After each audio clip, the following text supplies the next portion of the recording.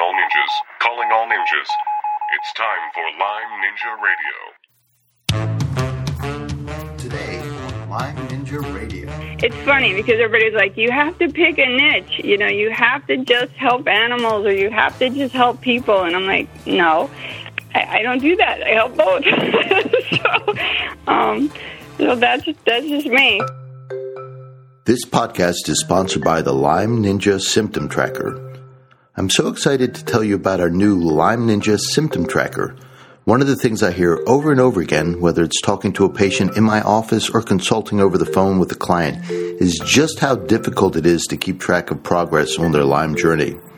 Recording symptoms daily or even weekly gives them too many data points. There's so many ups and downs, twists and turns that at some point they get lost and confused. The Lyme Ninja Symptom Tracker takes all the guesswork out of tracking symptoms with a simple monthly questionnaire. Once a month is the perfect interval to see if that new supplement or protocol is working. Right now, when you take the Symptom Tracker questionnaire, we give you a simple composite score for the month. But we have big plans, and the data you enter will not be lost as we roll out new features. Best of all, it's free. Just head on over to LymeNinjaRadio.com/tracker and sign up. That's LymeNinjaRadio.com/tracker. You'll be glad you did. Join us every Thursday on iTunes for the latest episode of Lyme Ninja Radio. Hello, I'm your host and acupuncturist McKay Rippey, and this is episode number 189 with the founder of the Pond Brook Holistic Health Horse and Herb Farm, Monica Bruin. Also, welcome our show producer and the brains behind Lyme Ninja Radio, Aurora. Hello, and in this episode, you will learn why Monica Bruin created a horse rescue, Monica's own Lyme journey from patient to practitioner, and the best way to tell if a scientific study is junk or not. Thanks, Aurora. As you all know, Lyme disease is an international problem. Each week we have listeners join us from all over the world. And this past week, we have listeners join us from Kenya to Korea and from Slovakia to Saudi Arabia. Also, a big thanks to all you longtime Lyme ninjas. Aurora and I really appreciate you listening. And we'd also like to welcome all the new listeners out there. Welcome to Lyme Ninja Radio. We're glad you tuned in. And speaking of tuning in, here's this week's top 10 tune-in cities. Starting at number 10 is New York, New York. Number 9, Stockton, California. Number 8, Duluth, Minnesota. Number 7, Brisbane, Australia. Number 6, Orange, New Jersey. Number 5, Sacramento, California. Number 4, Endicott, New York. Number 3, Bettendorf, Iowa. Number 2, Oliver, Canada. And number 1 this week is Palmer, Massachusetts. If you like what we're doing here at Lyme Ninja Radio, share this interview with a friend. We'd really appreciate it. And if you really like what we're doing, head on over to iTunes and leave us a review. And if you really, really like what we're doing, consider becoming a Lyme Ninja patron. Just head on over. Don't trip over your words. Just head on over to our new homepage, www.lymeninjaradio.com, and look for the Patreon link. All right, Aurora, tell us a little bit about this week's guest, Monica Bruin. Monica Bruin helps people and animals improve their quality of life with an integrated approach to wellness that uses her background in clinical research, mathematical statistics, as an herbalist, a functional diagnostic nutritionist, a Hashimoto's practitioner, a heart math practitioner, and a holistic lifestyle coach. She says on her website that she was able to get her life back from Lyme disease when she began to trust herself and her body's ability to heal using a holistic approach, and now brings that to her practice. Thanks, Aurora, and here's our interview with Monica Bruin.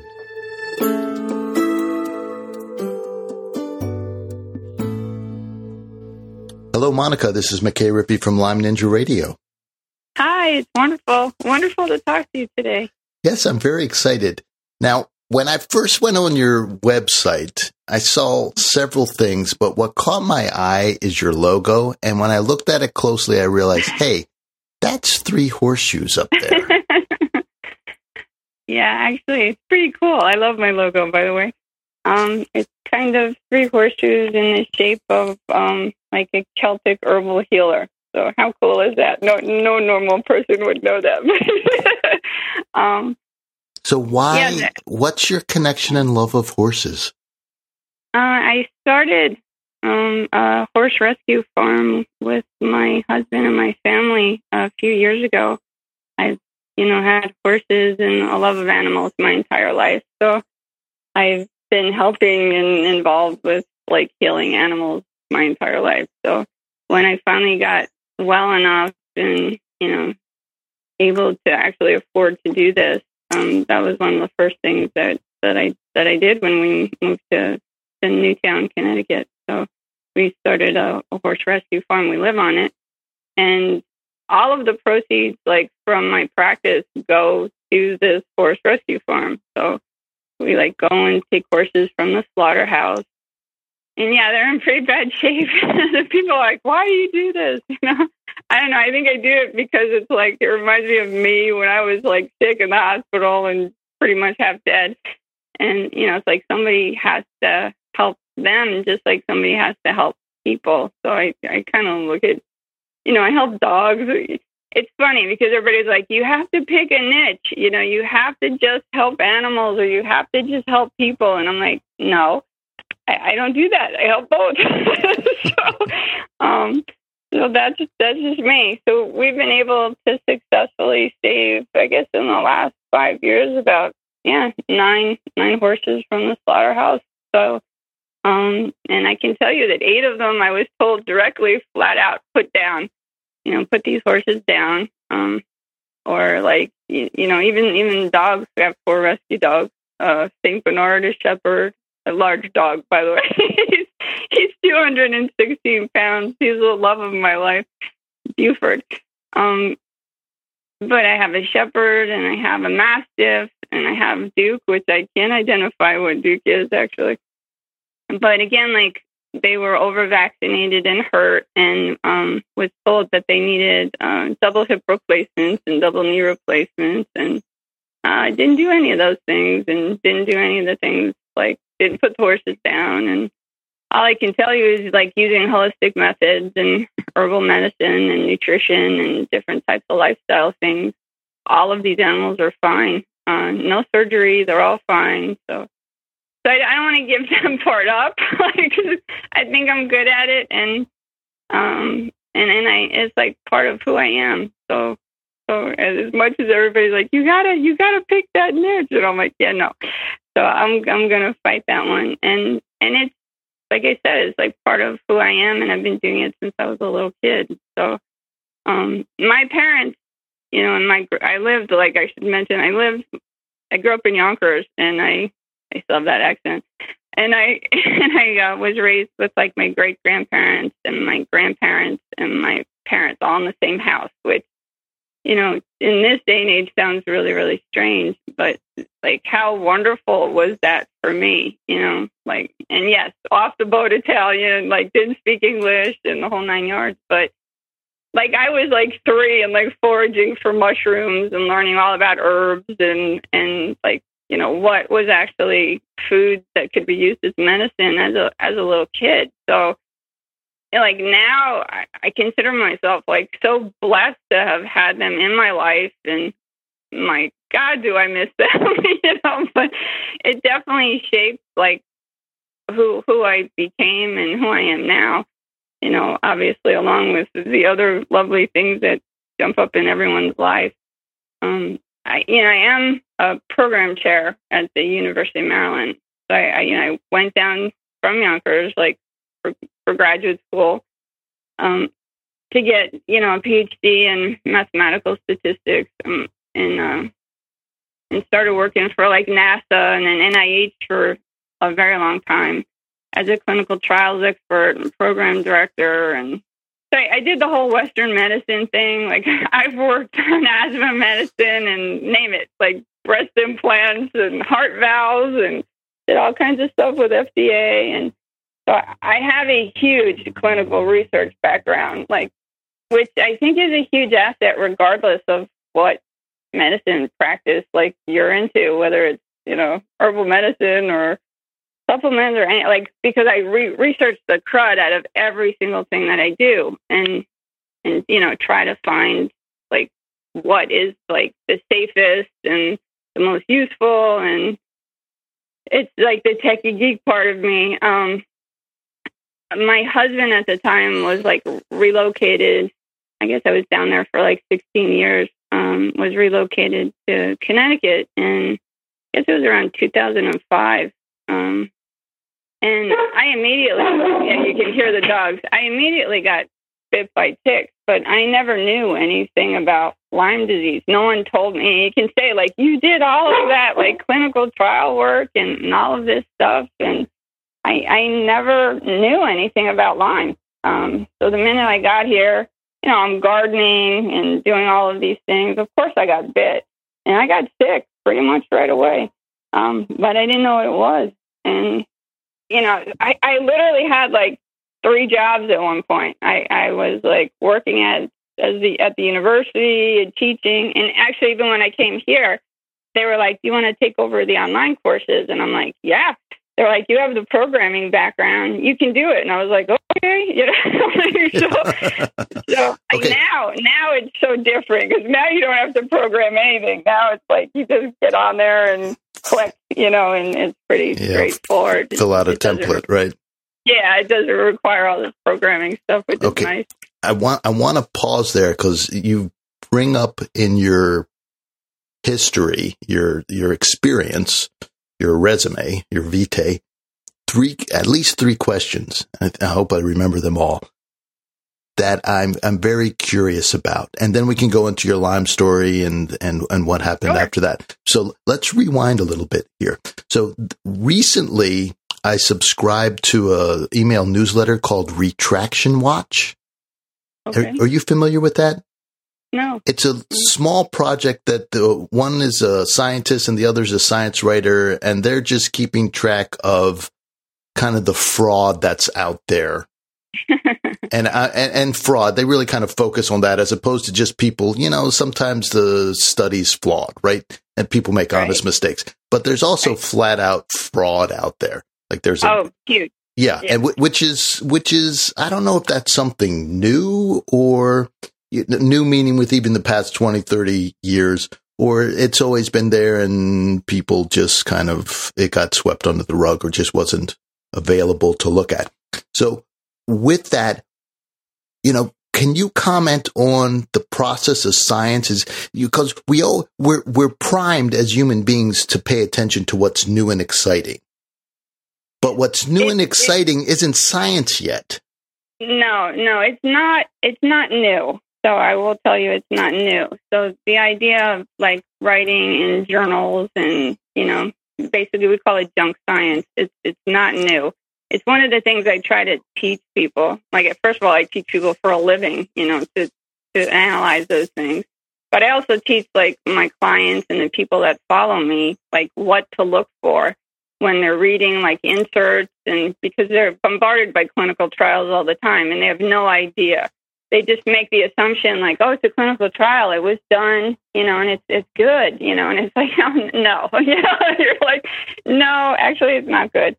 And I did a lot of stuff like, even advocacy stuff, and even like people hired me when I was in Washington, D.C., like all the time on both sides of the fence to go after that kind of science. And I'm really good at it, actually. On what to look for. It is definitely more prevalent right now. It is becoming, I hate to say that, but more widespread.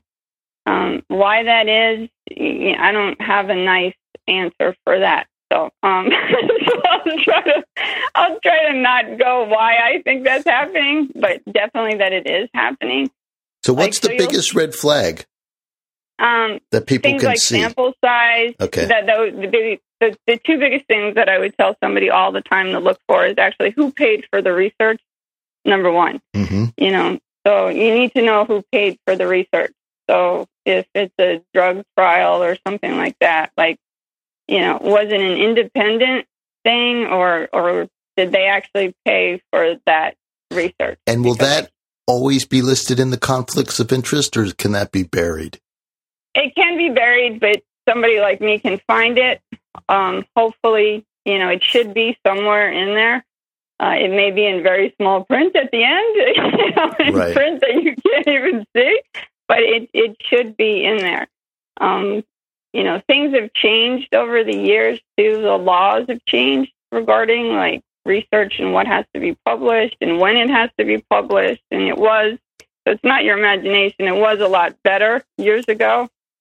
And then the laws changed and it allowed them to take federal money and actually not publish the research results for years and to actually make money off of it. And things got kind of ugly. And then things are kind of sort of getting back around, regardless of your political affiliation. I don't really care about that. I look in terms of like what's happening in terms of like health and education all the time, and I don't really like care about the politics involved. But sample size would be another thing. So again, like you take 20 people, whether it's Lyme or I don't pick anything, arthritis, it doesn't really matter. A study on 20 people that's going to be generalized to the United States or to the world or to whatever that's crap science. There's no way you're going to have a sample size of 20 and be able to generalize those results. Right. So it's a small size like that. Really what they're doing is testing out even maybe like the lab systems, like this is what we're going to test. And we're just kind of honing in on what we're going to measure and the process of that. And but the person doesn't know that. The person looks at it in terms of this is this huge, wonderful research study where they found. Well, that's what the headlines say. Of course it does. And, and again, like, why would you think anything different? So it's not that like, I don't consider like people aren't like ignorant. They're not. They want to learn. So, and you have these people that just, read everything and they're wonderful. They want to get healthy and they want to learn. They just don't know what to look for because they weren't trained for that. And then you have like people that just spew graphs. That's another classic thing. Like if you look at the axes, the X and Y axes of a graph and actually look at like what the actual results were versus what you're actually looking at, like they'll literally take parts of data and not give you the whole picture. Yeah. Like even out of those 20 people, they might only have 5 people on that graph, or just show a certain number of years, or there's all kinds of ways to like, I hate to say it, to like view data and make it look like something that it's not. And so somebody like me with a PhD in, in stats and research methods and stuff can eat those things alive, but it's not the general public. So we all know like how to do that. I would never do that, by the way, but I know, and so I know what to look for. So I like kind of train the people that I work with and my students and everybody else on like what to look for. But you are seeing more and more of those things, and they're like, the other interesting thing is they're like, you're seeing more like journals that never existed before that are actually like from big pharma, like that never existed before. So like people think they're like real important journals because they have real important names, but they're actually journals that are put on by the pharmaceutical industry. No kidding. That I did not know. Yeah, that's even more disturbing. Like, wow. Right. So it's a newsletter masquerading as a journal. Basically. Yeah. Wow. Okay. So they're just red flags. So so look at sample size and look at, those would be the two biggest things. And who's funding it? Size, and look who paid for the research. Yeah. Like those are easy things to go for. So now with that, I'm one of those junkies. From time to time, I'll just go and see what's out there. And one of the problems as a layperson is I don't have access to the full article. All I have access to is the abstract. So I have a friend who's in academia and she's very kind, and I'll send her the information and she'll send back the article. Is there any way for a layperson like me to get access to that? Can we do that through a library? I feel bad about bothering her all the time. PubMed is probably the easiest way to get most articles. Mm-hmm. Some things you can't get. Some things you can, you're still going to have to go to somebody like me or your friends, to actually dig them out. or they make you pay a fee or something. Yeah. And those are usually the ones that are put out by chemical companies or pharmaceutical companies. Sometimes, they're not as easy to get to, but you can get them. There's a lot of research and a lot of information that's even just on the CDC and FDA websites, but it's buried. Like things about vaccines and VAERS and all kinds of stuff. And like I always tell people, like when they're taking an antibiotic or anything for that matter, like get the insert, like whether it's a vaccine or pick one, Doxy, get the insert, read the insert, like the entire insert, by the way. So even if they don't understand the clinical trials that are in the middle, like the whole insert, just try to get through the whole insert, because like in the beginning, they'll talk about like common things that side may effects, happen. Yeah. But then you have contraindications, and then you have things at the end that are like, rare okay, events. here are some other things that we found, and they're horrible, and there's a lot of them, and like people don't ever get to like the 5th page, and I'm like, always like get through the whole insert, even if you don't understand what you're talking about. That's where my people from my classes that I've taken from my certifications, like they know, like, oh, Monica's a clinical trial geek, so they'll read something and they're like, Monica, I don't understand this. Please, like, break this down in English. And right. So that's like one thing I'm good at. I'm like, all right, it's telling you this. Yeah, what you want to do with that, that's your choice. So I never really, knock anybody for making any kind of a decision. I just want them to be educated so that they can make that decision. And I find that that's not the case, even with something as simple as a vaccine. Again, not pro, not con. Just make sure full that information. You read it and you understand it, and then you have the right to make the decision. So that you know what you're talking about. Like how many inserts have you been given for a vaccine? Like, I don't know, in my life, none. And and then I ask for it, and then they think I'm insane. Well, they do, and then they go scrambling because they can't find them because nobody's ever asked for them. Well, not only have they ever asked for them, I don't think the physicians have ever read them. No. So you have that on top of it. Well, did you ever read the insert? No, they're following the guidelines that are given to them. If they read everything they had to prescribe, they wouldn't have any time to see patients. They'd probably never prescribe anything. Well, there's that too. So the person has to be educated. So yes. I'm really, and that empowers you. So instead of following all of these things, you now have your own knowledge and you can make your own decisions. And when that happens, you become empowered. You don't feel lost. You don't feel hopeless. You kind of, because at some point you lose control and you just follow all these things because you think these people have, your best interest in. And I'm not saying that they don't, but most of these people that walk in have 15 minutes in the doctor's right. office, don't get an insert, don't get any kind of education, and just do whatever they say. And we both know they don't get well. So, and then they end up with people like us years later that have all kinds of damage from all kinds, it's sad, basically. So I want to stop that, from the beginning. Okay, do this so that you never get to that point, That's a great mission.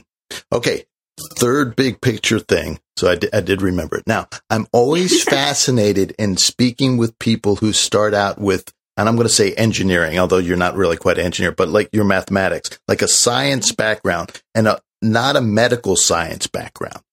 Right. Because you all think differently. You were initially trained differently. And right. So you come at medicine from a systems point of view. And, I've been saying this, and I think you'll understand this. So our health, we're complex, and not complex like complicated, but complex like mathematically complex, right? But it's, so people want to think of things linearly, like A causes B causes C all the way down to Z or Z if you're British and listen to this. And really, it's a web. As a matter of fact, one of the most recently written books about acupuncture is by Ted Kaptchuk. Well, anyway, this is actually 30 years old, but he wrote a book called The Web That Has No Weaver. So I meant recently versus like 2,000 years old. And, Right.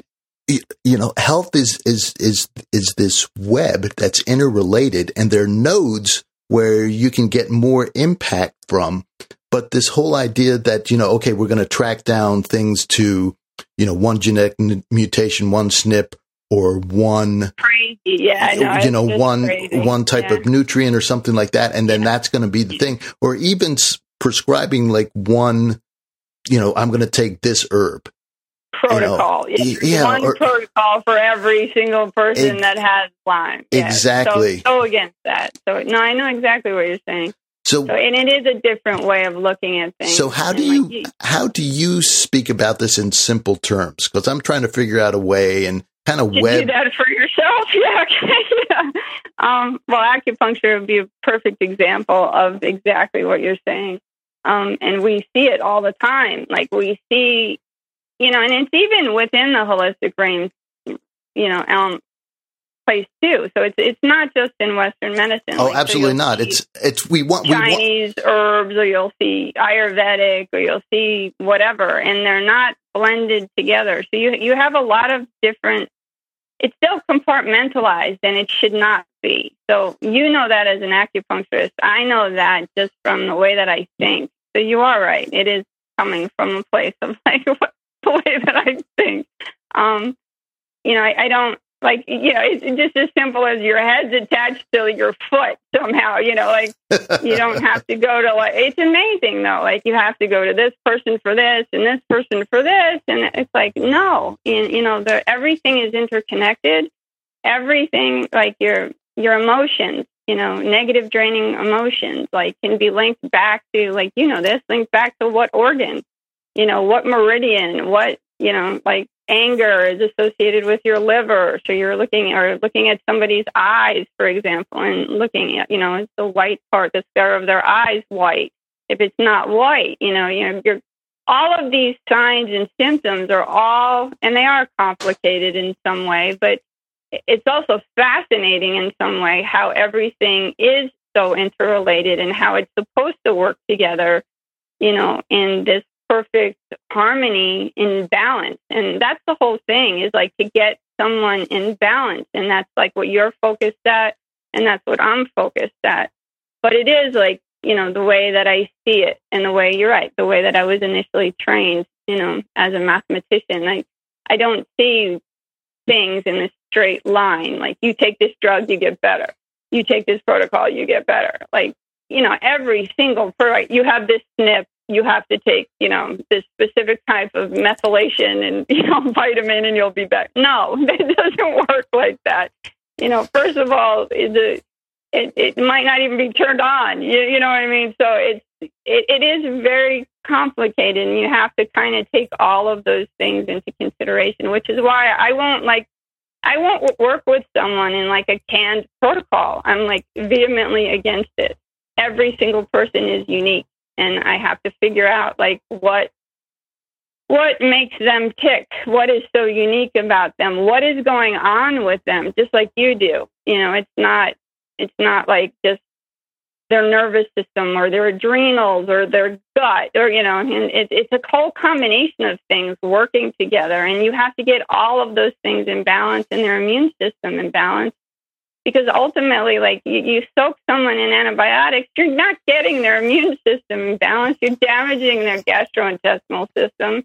They have chronic illness. Their adrenals are slowly going to heck. We both know that. There's, they end up like if they have one autoimmune issue, they're going to end up with another one if they're not treated, and that one might actually be worse than the first one. So it is all interrelated. It is difficult to explain that to someone, but it also makes common sense. Like you have to understand that one part of your body is actually fully connected to the other part of your body. And it's not just like, I actually look at it in terms of emotions and energetics and biochemistry and anatomy, like even just like, people say like, well, what do you think about acupuncture? So I think they're amazing. And it's a huge part of like getting your autonomic nervous system and getting you back in balance.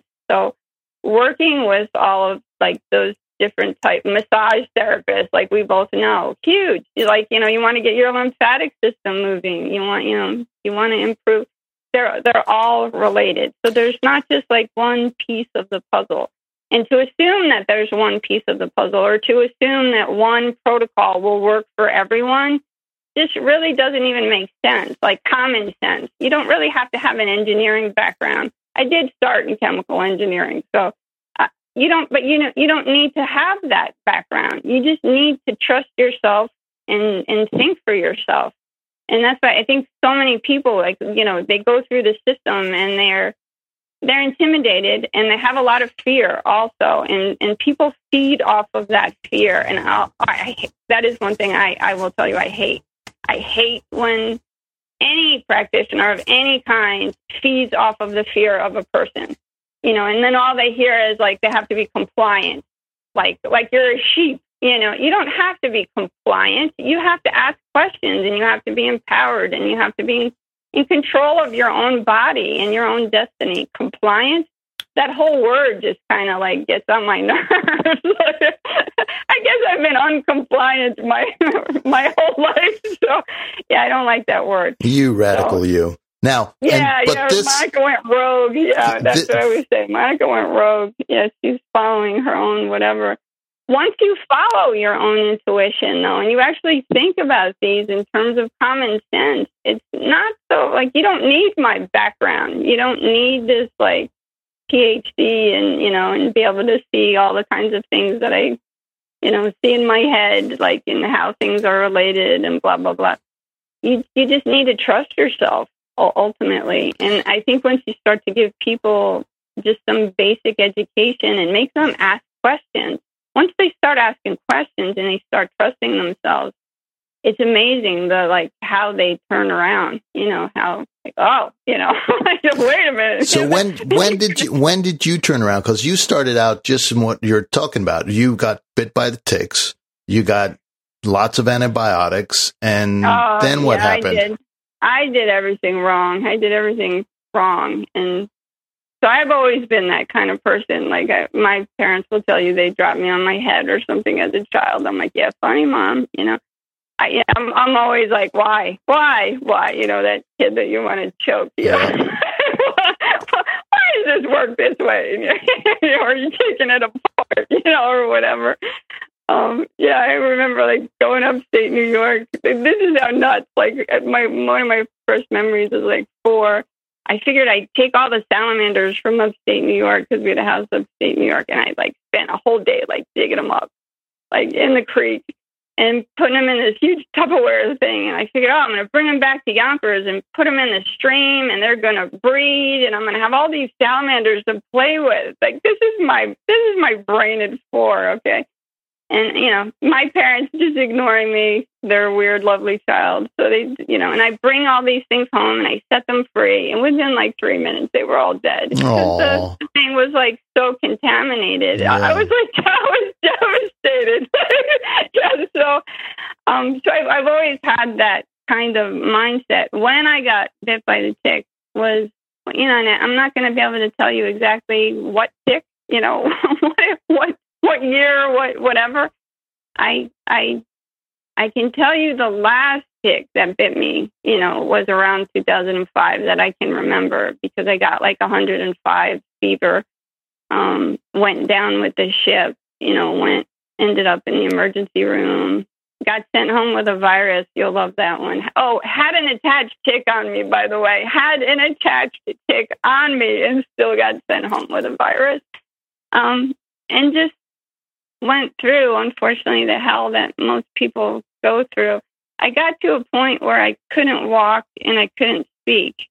When that happens, you no longer have the ability to be the person that I'm telling you to be, that question person, that person that fights for themselves. That you are so sick that, I had encephalitis. I eventually got, I ended up in 5 hospitals, over the course of like 2 years. And I had 27 different diagnoses at one point. So when people say like, oh, no, you don't understand what I've been through. Oh, yeah, I do. I got tortured. I don't even like really talking about it, although everybody's like, it's inspirational and it makes everybody know that they can get better. So that's why I talk about it. But it was horrific. It's kind of like a Frankenstein movie. What happened? I lost my marriage. I lost my house. I lost my friends. Oh my God, the pain level, and you can't leave someone in a hospital by themselves, by the way. And that's what happened. Like my husband at the time didn't even believe Lyme disease existed. They kept telling them that I had name it, and I had it. Like I had MS, I had acidosis. I started with fibromyalgia. Then it was, well, she's just highly intelligent and she's pushed herself too hard. This is stress. Like, are you nuts? It's not stress. Like I stand up in Congress, like, and do all this stuff when I was young. Oh, but now I'm stressed. In Connecticut, all of a sudden now I'm stressed and I can't function as a human being. No, that's not the case. But no one listened to me. I wrote to the governor. I ended up working with the governor because I couldn't even put my kids on the school bus. Like I had to hire someone to put my kids on the school bus. Like how devastating. Sad is that? It's devastating. And all I wanted at that time, I wanted to see one person that was as sick as I was that got better. Just show me one person. And there was no one. There was no one that was as sick as me that got better. So what turned things around? What was the turning point? Oh, yeah, that would go back to the Sicilian Monica, whatever. So I did everything wrong because I didn't have an advocate for me. When you get that sick and you have no one, you kind of are at the mercy of who's ever taking care of you or not taking care of you, or in my case, the system, which was not a good thing. I tell everybody, do not ever leave your spouse, child, or whatever in the hospital. You have to be with them. You need to understand what's being done. And I just the number of spinal taps and I want to highlight this. This is a story I heard about 10, 15 years ago, and even was before then. Somebody's mother was grandma put in a local hospital up here. And it was a very simple thing because they brought her into the hospital. She was sick somehow. They left the window open overnight, and she got sick because she got so chilled. And and that's what did her in. So this idea, just like every other part of medicine, the poor folks working in the hospital. I mean, I remember the last time I spent the night with my daughter recovering from surgery. She put her hand through a glass window and got stitched up, and I spent the night. And so I'm there overnight. And I used to work in hospitals as an orderly for an MRI. And what was interesting at this time, so this is 20 years later, is the nurses. It didn't get quiet. These nurses were running around even in the middle of the night doing all kinds of tests and paperwork, and they're scripted, scheduled 100% of the time. And they just don't have time to nurse anymore. No, there's nobody in there doing the nursing. And so you do need a family member to do the nursing. And the nursing is, get the sip of water, get the ice, move the pillows, all the little things. Yeah. Yeah. And then you don't have the tests done, or if the tests are done, nobody read them and they get lost, and you just become it's pretty horrible. I just say, God forbid, you actually have something wrong with you and you're in the hospital by yourself right now. The odds of coming out of there without a hospital acquired infection or are, I'm sorry, but they're not good. They're just not good. I haven't seen that, and I know what happened to me. I don't know how the heck I got out of those hospitals. I just kind of, everybody believes in what kind of higher power. At that time, I swear to God, I still to this day, I think my grandmother just kind of watches out for me, and my grandparents watch out for me from heaven, because somebody and something wanted me to live, and because I shouldn't have. someday I'll write a book and it'll say all of the lovely things I went through, and none of them are good. It is just like a horror story. So they sent you home, and over years. The fifth hospital, I did not get sent home. I left. Okay, you walked out. I got last rites. Wow. And left. I was like, if I'm gonna die, I'm not dying here. Okay. I have to save my children. I'm not dying here. So you went home literally to die. To die. Yeah. But what happened? What happened? Because you're not dead. I know. Yeah, I'm like kind of like that Weeble, He just won't die. Yeah. A friend that I didn't ended up talking to somebody that had Lyme disease, and that woman that I had never met before in my life called me and said, like, Monica, I think you have Lyme disease. I didn't even know this woman. I think who happens to be one of my best friends 20 years later. Shocking as that may sound. I think you have Lyme disease. And I was like, I think I do too, but no one ever listened to me. And I ended up calling in a Lyme literate physician, who all have backups to a year or whatever. Anyway, their wife answered the phone. I was hysterical crying. I told her what happened, and she said, honey, could you be here at 10 o'clock in the morning? And another stranger, by the way, that I had really hired for helping to put my kids on the school bus. Her and her husband ended up taking me to that Lyme literate medical doctor. All I can tell you is within 2 hours, I was on a PICC line and on my way to, being soaked in antibiotics and blah, blah, blah. Do I think that helped me initially? I can't really say.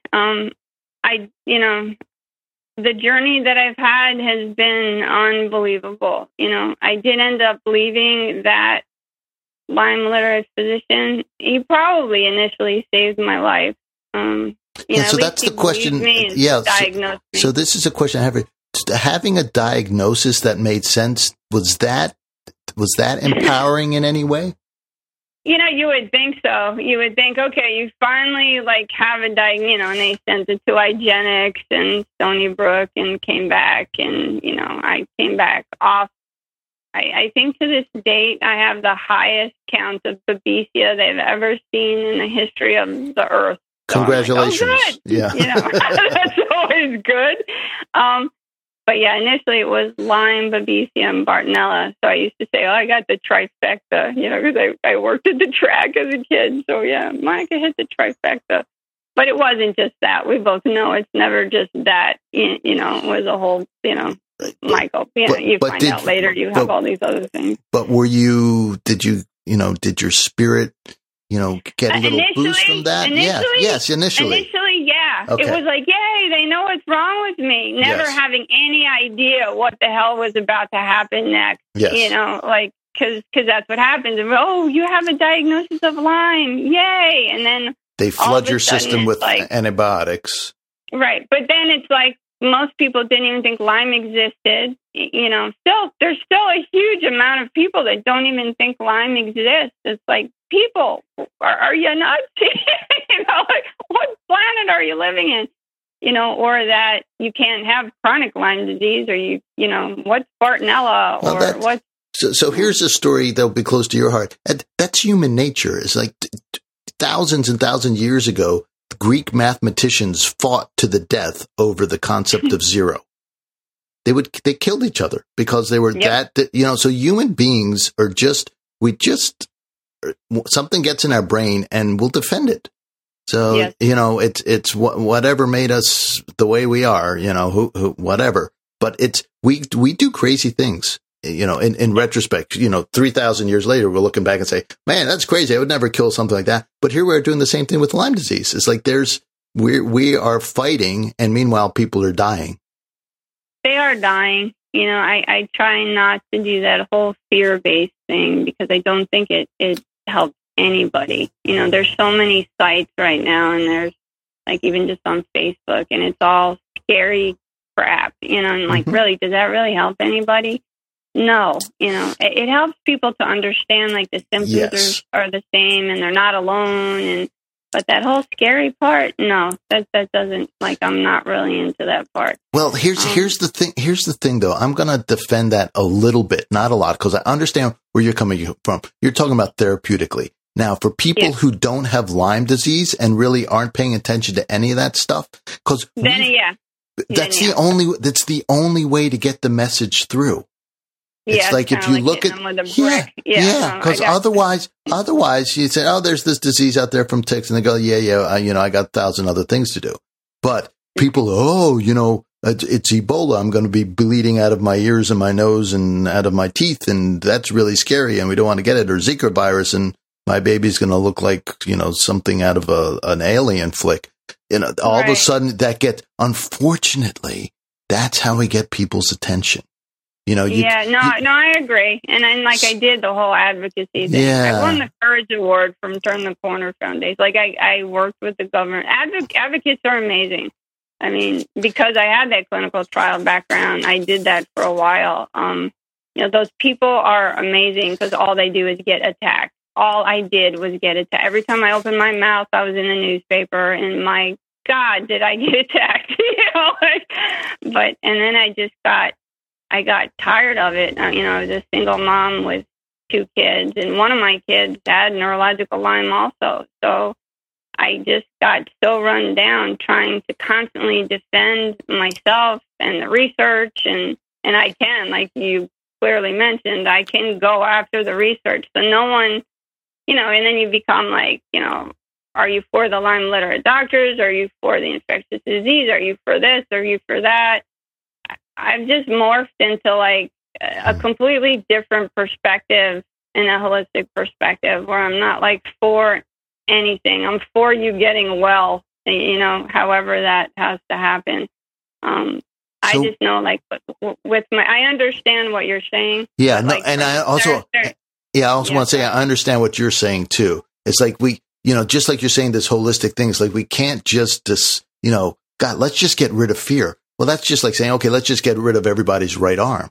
It's like fear. Yeah, no, the fear never goes away. Yeah. It never actually goes away. And it's interesting because as I get people like better, their fear actually increases at some point because like you have this constant thing where you're going to go back. I never want to go back there, right. And all of a sudden, like you start to get better. The fear actually gets worse.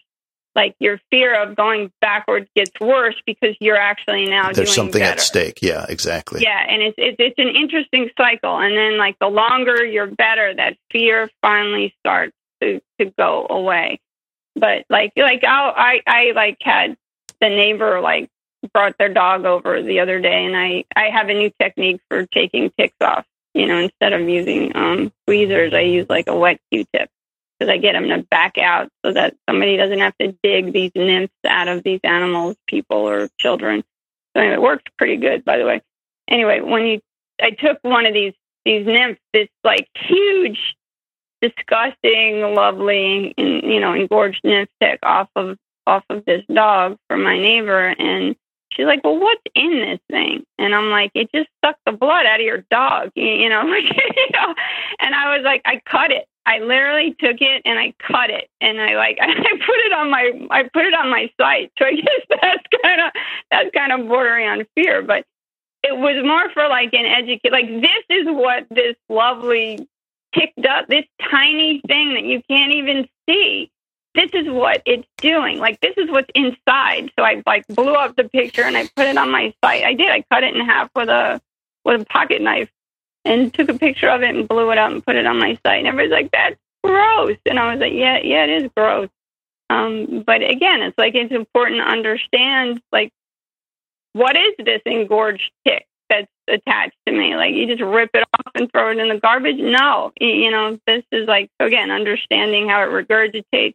That whole 2-day thing is such a bunch of crud. Like, that tick doesn't have to be on you for 2 days. Like, one of my friends took my tick technique to remove them, and he's like, "Oh, can I broadcast this all over the place?" And I was like, "Sure, it'll help people, knock yourself out." And he's like, "Well, do you have any idea if the people still got sick? And I'm like, I have no idea if the person still got sick. You don't have any idea from the time that thing bit you to the time you get it off. Like, you have no idea if it regurgitated back into the animal, the person, or whatever. You know, you want the tick off. And for me, it's a technique without, because we both see, like, oh, you light them on fire, or you put it in good God, like, no. oh my God, you don't do that. Yeah. You don't make the tick mad so that you know it regurgitates into the person. Like, you want to get it off if by the sheer luck of whatever, it didn't do that yet, and it just sucked the blood out of you. So anyway, but there is no way to know that. It doesn't have to stay on you for 2 days. It doesn't have to stay. This tick on this dog, we believe, was on the dog for 2 hours. 2 hours, and it got that engorged. And if you saw that picture, you'd be like, Monica, that's gross. That was 2 hours. So that wasn't 2 days. The tick wasn't crawling around on the dog for 2 days. You know, that was 2 hours. So yeah, no. There's just a lot of bad, you know. The other thing is herxing. I want to mention that because I'm vehemently against herxing. Why? And that whole mindset of herxing. Because I believe when someone herxes that bad, I believe your detox pathways are now completely clogged. You know, like, so you have that whole mindset too. Kill the bugs, and I'll get better faster. That's so not true. You know, you're going to put yourself in the emergency room. You might jump off the roof. You're going to have horrific emotional pain. God knows what the symptoms are that are going to result from that, but they're not going to be good. So what I try to do is slowly, you know, eliminate the symptoms, slowly eliminate the whatever, whether it's the Lyme, Bartonella, Babesia, whatever, mycoplasma, whatever we're working on, but do it in a way that you can still function as a human being. You're not in excruciating pain. You don't have this die-off reaction that has you on the ground screaming, like, please kill me, because I did that to myself. So, because that's what I believed. I believed, like, okay, because that's what I was told, you know, take these 4 antibiotics and, you know, hit this as hard as you possibly can and you'll get faster, better. And no, you don't get faster, better. You do damage to your psyche. You do damage to your soul, for goodness sake. You do damage to everything. You lose body parts. Yeah, yes, I've lost several. I've lost several organs. I always say, like, I got no more left to take right now. Like, we've hit a point where we need to stop. You know, I have those conversations, like, with God. Like, seriously, like, do we need to take my gallbladder out? You know. Interestingly enough, when they did take my gallbladder out, it was filled with Rocephin stones. There was nothing else in my gallbladder other than 58 Rocephin stones. So don't tell me that stuff doesn't get clogged in your body, because it does. But anyway, herxing to me is like your die-off reaction. You know, you build up a cytokine reaction. You're trying to actually eliminate, you know, dead bugs, for lack of a better description. And I equate it to like a sink drain. That's the best way to explain it to a human being. Here's the drain. You're killing off stuff so fast that it can't get out of the drain. So what's happening? It's backing up. And what's happening is it's backing up. It's actually getting reabsorbed back into your bloodstream. So you're not actually getting rid of it. You are actually causing yourself more of a cytokine storm, and you're causing yourself more pain and more suffering, and it is going right back into your bloodstream. So there has to be a way to regulate that type of die-off so that you can actually get it the heck out of your body, so you can detox properly. And you don't see that. Like, I can't tell you 99% of the time you don't see that. And you know that as well as I do. We see people being given like all kinds of things without any regard to the herx that they have. And some of these herx reactions are horrific. I mean, they are horrific. I did put myself in the ER five times doing that. So I know it is stupid as heck. You know, and then I start researching and learning, and I don't even know how many certifications. Like, we've both taken a lot of training. You know, I've taken some training with you. You know, and we studied the Black Plague at one point, you know. So it's like, you know, you try to study as many things as you can to understand and I think you have the same kind of personality that I do. Is like, we'll never stop. So it's just like, it's part of like who we are too. Like, I never think I'm going to know enough. So I'm just like, I just want to learn more and more and more. And like, so that's just part of my personality. That's not necessarily like, they'd be like, well, you don't have to get another degree. You don't, but it's not about that. It's just about, I want to learn more and I want to understand more and I want to be able to help more. So unfortunately, my daughter also, like I said, like this wasn't just for me getting myself well. My daughter had neurological Lyme. Yeah. So I had to get my daughter well too. So we do have to stop, however. Okay. we're gonna have to continue this conversation because we got through kind of as I mapped it out in my mind. Say, well, we'll do kind of this introduction and then we'll get into a little bit more about how you address patients. But we just dipped our toe in that, so we'll continue this. I do have guests that come back more than once, and you're going to be one of them. It's been a delightful conversation. And before we go, Monica, I want to give you a chance to let people know how to get in touch with you if they're interested in picking your brain or becoming a client of yours. Sure. I have a Facebook group, and it's called Dr. Monica Bruin, Holistic Lyme Practitioner.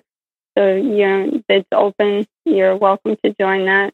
I have a closed group too, where I, kind of lead the people into the type of people that want to learn more about holistic kinds of stuff. They kind of go in there versus the general business page. And then I have my website. So you're always welcome to go on my website, which is, it's Pond Brook Holistic Health, and it's spelled POND. Brook is BROOK, holistichealth.com. Or you could actually just do my name. You could do www.drmonicabruin.com. And Bruin is spelled B as in boy, RUENN, like Nancy.com. And like people that want a different approach, that were soaked in antibiotics or whatever they've done, because we both know people do desperate things. And I don't knock anybody. Like I'm of the, like, if rhino urine worked for you, knock yourself out. Like I just don't want anybody to hurt themselves. But yes, like if somebody wants a different kind of approach, one that like actually addresses their entire body, and emotional and physical, and talks about food and herbs and all, that's my approach. And again, it's a non-hurting type. I still want you to have your life. So that's the whole thing. Like you want the person to be happy and have a life. And that's the whole thing, is to get their life back. And the other thing I just want to leave everybody with is like, don't ever work with anyone that tells you like you need to accept your illness. Run, just run. Just run. I don't care who you end up with. You don't have to accept being sick. You want to get well, and you need to fight to get well. You need to listen to yourself, what's inside your heart, what's inside your soul, and find the right person that's going to believe in you, listen to you, have a voice, and get well. Like you can get well. I got well. You can get well, period. So thank you, McKay. I appreciate the opportunity to come on here. You're very, very welcome. It was a pleasure.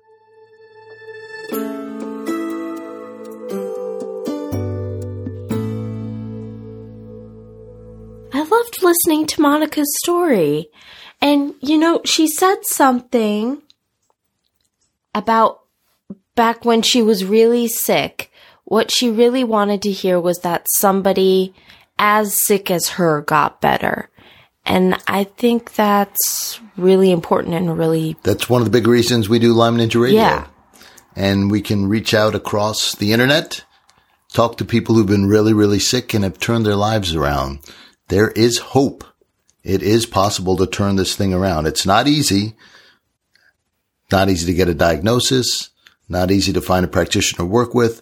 But when you do, it's possible to turn this around. And the most important, I think, is a fighting spirit, a Lyme Ninja spirit, that you don't give up and just keep every day, little bit. The small wins will accumulate over time, and you'll look back and say, wow, we've come a long, long way. If you like what you're doing here at Lyme Ninja Radio, please share this interview with a friend. And if you really like what we're doing, head on over to iTunes and leave us a review. And if you really, really like what we're doing, consider becoming a Lyme Ninja patron. Just head on over to our new homepage, www.lymeninjaradio.com, and look for the Patreon link. Aurora and I fund this podcast with micro donations on patreon.com. We prefer this method over accepting advertisements because it keeps our voice independent. Nobody owns us, and we think that's rare and special. In our own little way, we're making the world a better place for people with tick-borne diseases, and your contribution helps us stay inspired and motivated to do just that. So head on over to our homepage, LymeNinjaRadio.com, and look for the Patreon link under the How Can We Help You section. It is that easy. And I'd like to welcome our newest patrons, Meredith, Melina, and Lisa. By the way, if you donate at the $10 level, we'll send you a copy of our top 10 transcripts. And if you have any feedback for us, new topic here, please send it to feedback@LymeNinjaRadio.com. We take suggestions for interviews, constructive criticism, love mail. Questions, comments, concerns. Even hate mail. So send it to feedback@LymeNinjaRadio.com. We read everything, and we try to respond to as much as we can. Also, if you don't know your Lyme score yet, do yourself a favor and head on over to LymeNinjaRadio.com. Scroll down and you'll see the big red button. Fill out the Lyme Ninja Symptom Tracker. It's free. And lastly, as you longtime Lyme Ninjas know, this podcast would not be complete unless we left you with the Lyme Ninja fact of the day. Did you know if you spell ninja in Scrabble, you win?